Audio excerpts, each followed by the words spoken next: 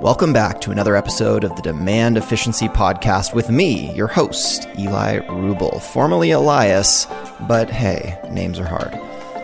This is the show where we unpack and benchmark the methods and tactics used to reduce CAC by the most efficient and fastest growing companies in tech. Frequent listeners will know demand efficiency is a leading indicator and North Star metric for teams focused on reducing CAC. And in each episode, we'll evaluate how the best companies in the industry are driving down their cost to acquire while still achieving remarkable growth.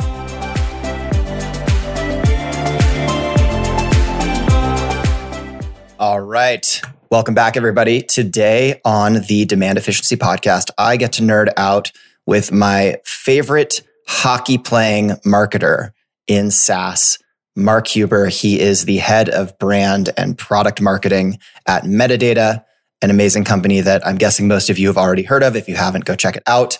I learned today that Mark plays at a very, very high level of ice hockey that I'm incredibly impressed by and envious of.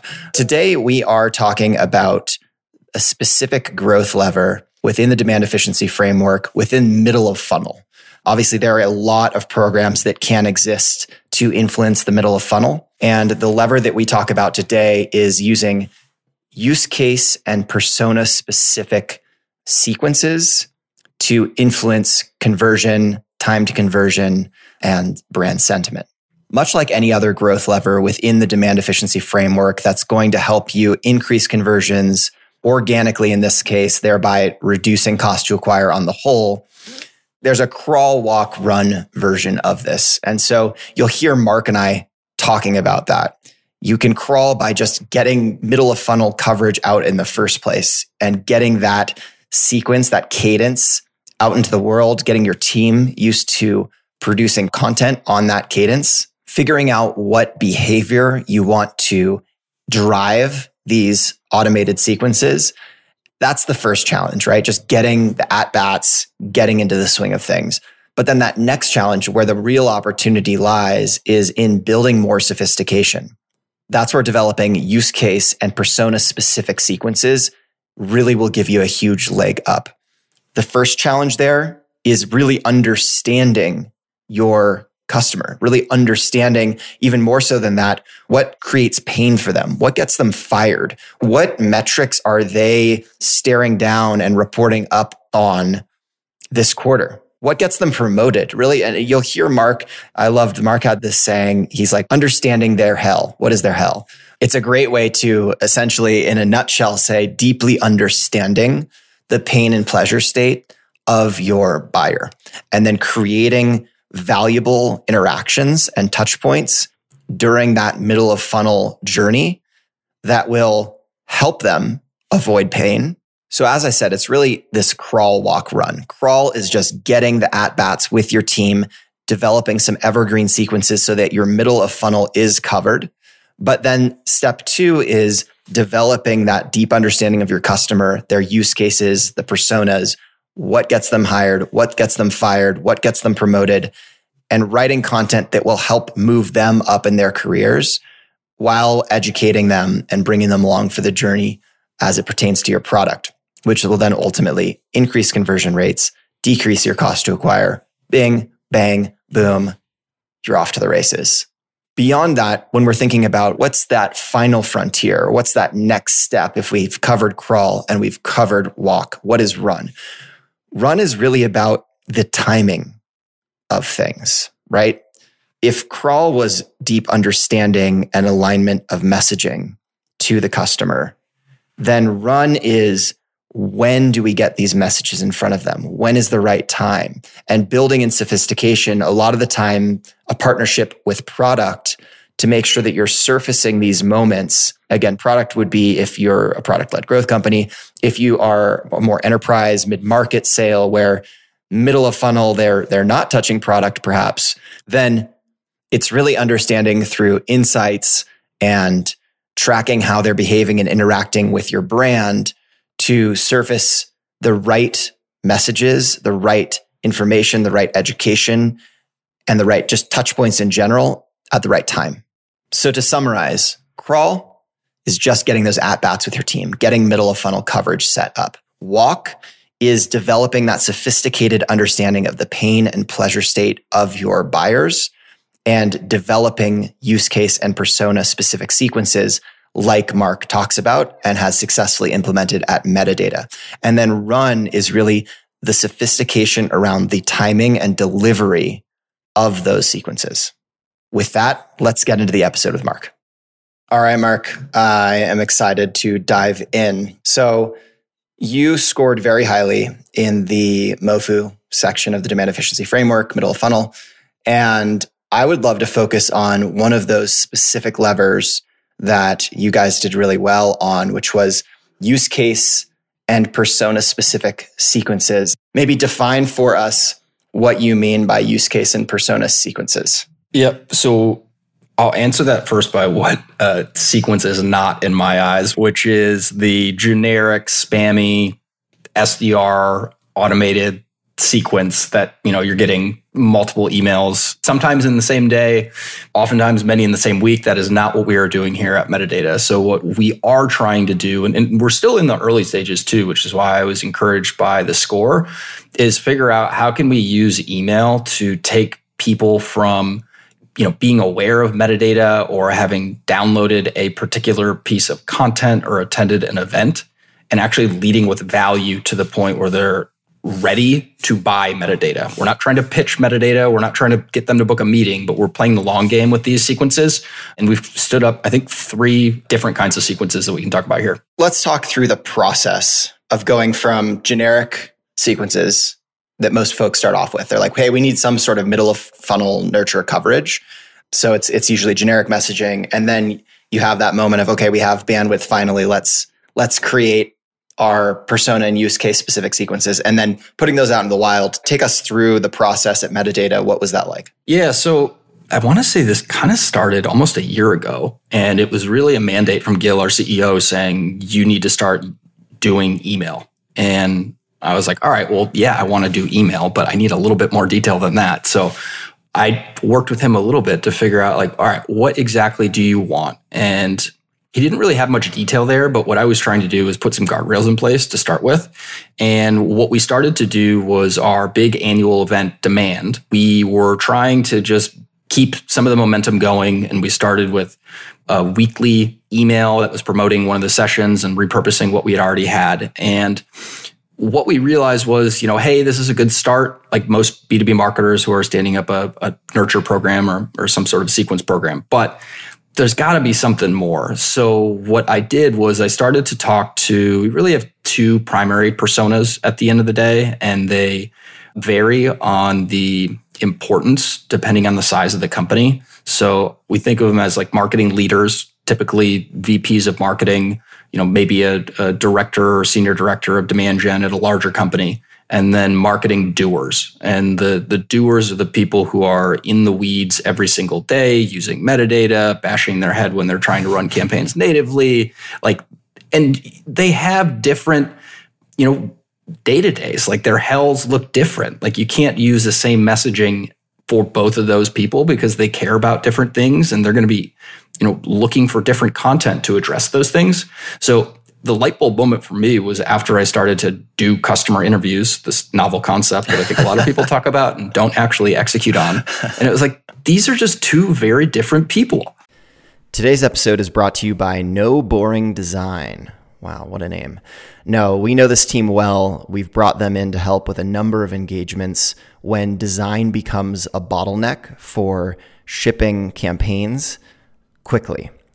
Also when design is boring, right? A lot of B2B status quo becomes boring and it doesn't have to be. So we bring this team in, they level up the quality design and they remove design as a bottleneck to ship campaigns, content, product marketing assets, you name it. If it needs a design and you're hung up on it, this team can help. Somehow they managed to do this. I think their price point starting out as $2,500 a month. Obviously goes up from there, but what a great resource. We've seen them firsthand do great work with Dropbox, Yelp, a number of our big clients they've been a part of. So check them out, noboringdesign.com. Noboringdesign.com. I love this statement. It's so simple, but so like most people don't get there is their hells are very different, right? Like we're marketing to people at the end of the day, and understanding like, I describe it as like what gets them promoted or what gets them fired, and like really tapping into those polarities. But I love their hells are different. Yeah. And I completely winged that. So that was not prepared. But I think to add a little bit more color to it, like think about it, like, with whatever's going on in the outside world right now, the marketing leaders are on the hook and under the gun for, hitting the number. And yes, a marketing doer has a big role in helping to hit the number, but they're looking at much different things on a more tactical basis than, where am I at this quarter, to goal, how are we pacing, what's my CAC, like all this stuff that, a digital marketing manager or a campaign manager, like that's not what they're, being paid to worry about. Walk me through what that transition to the CEO mandate, let's do more email, to, okay, let's do sophisticated email. How have those results changed in market? And like, how has that impacted your funnel? So we still do the weekly Demand Gen U emails, which is our podcast. And I'm trying to summarize it in a way where people can, take something of value and preferably a template away from those emails, whether or not they actually listen to the podcast on Spotify or Apple Podcasts, wherever they may listen to. But we're really not segmenting anything there. So what we did was, by way of our event and then the demand community that we launched, we started to add more segmentation with these two different tracks, if you will. So for the demand event that we had last year in our second year, there were about, I think, 5 different tracks, more for like different practical areas. And then there were 2 that were more for marketing leaders and marketing doers. So from there, we started to segment a little bit further and actually write emails that VP of marketing would get excited about to see in their inbox, in addition to the tactical people who are in the weeds every single day. So we didn't really start to segment, if we're being honest, until probably like a year after we started doing email. Fair enough. I mean, in the beginning, there's so much low-hanging fruit, just getting that muscle memory built up of getting into that regular cadence, And I think that's the most difficult part for me. I'll speak for myself. We've got a small marketing team, we're 6 people. There's this desire almost right out of the gate to segment perfectly and over segment and, nail all of these different audiences, if you will. And for me, it's kind of like going to the gym. Like, you just got to build the muscle first. And like, once you get into a routine, the segmentation becomes way easier down the line because you've already been writing emails and writing good emails for a long time now.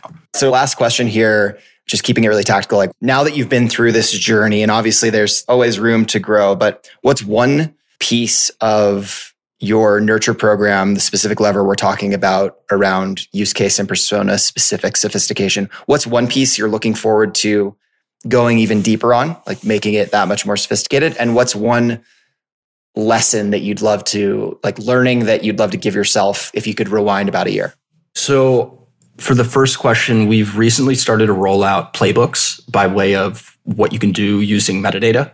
And we are, like many people right now, trying to launch a playbook motion. And I think if you look at some of our direct competitors, I think their playbooks are pretty fluffy, but we want to get really, really tactical with these playbooks. So we have the playbooks right now. And what we're just starting to do is promote those playbooks by way of email, and then having like masterclasses that you can attend in our community. So we're really, really excited about that. I think we have a good starting point, but like we are just scratching the surface. And I think for us, we want to get our own customers out there at the end of the day, presenting their own work. Like, you'll see customers' faces in the playbook. Like, this isn't about us, it's about them.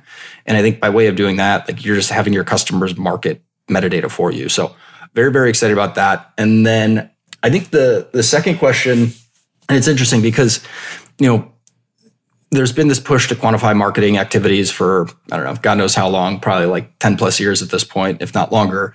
And I think for me, I was really interested in the data at first. So all the typical email metrics that I don't need to, lecture you on that you all know about. But it's like, how is this trending? What's working? What's not working?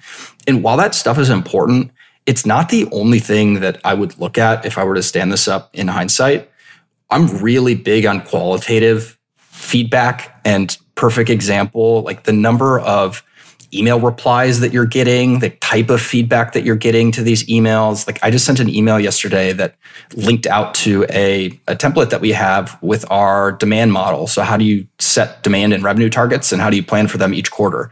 And someone replied within 30 minutes of getting the email. It said, you just saved me for my entire 2023, demand planning cycle. It's like getting those things, like you can't quantify that, but as they start to appear and as they show up more and more frequently, like that's how we know that we're on the right track. And then also it's a great way to share it with your CEO and be like, hey, look at what you're doing. And like, here's legitimate feedback from our ICP at the end of the day.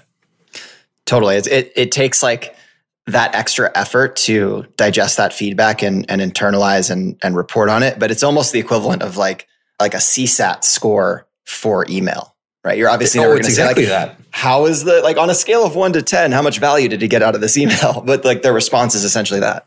Well, think about it. I mean, there's a lot of bad email out there today. There's also a lot of good email. How good does that email have to be for you to actually reply to it and give feedback? Like I open emails all the time. I'm not going to single people out, but like good emails, I never reply back. And it's still a really strong email. So if you're willing to take an extra 30 seconds to thank you for the template, or, hey, I found this topic really helpful, like there's something there.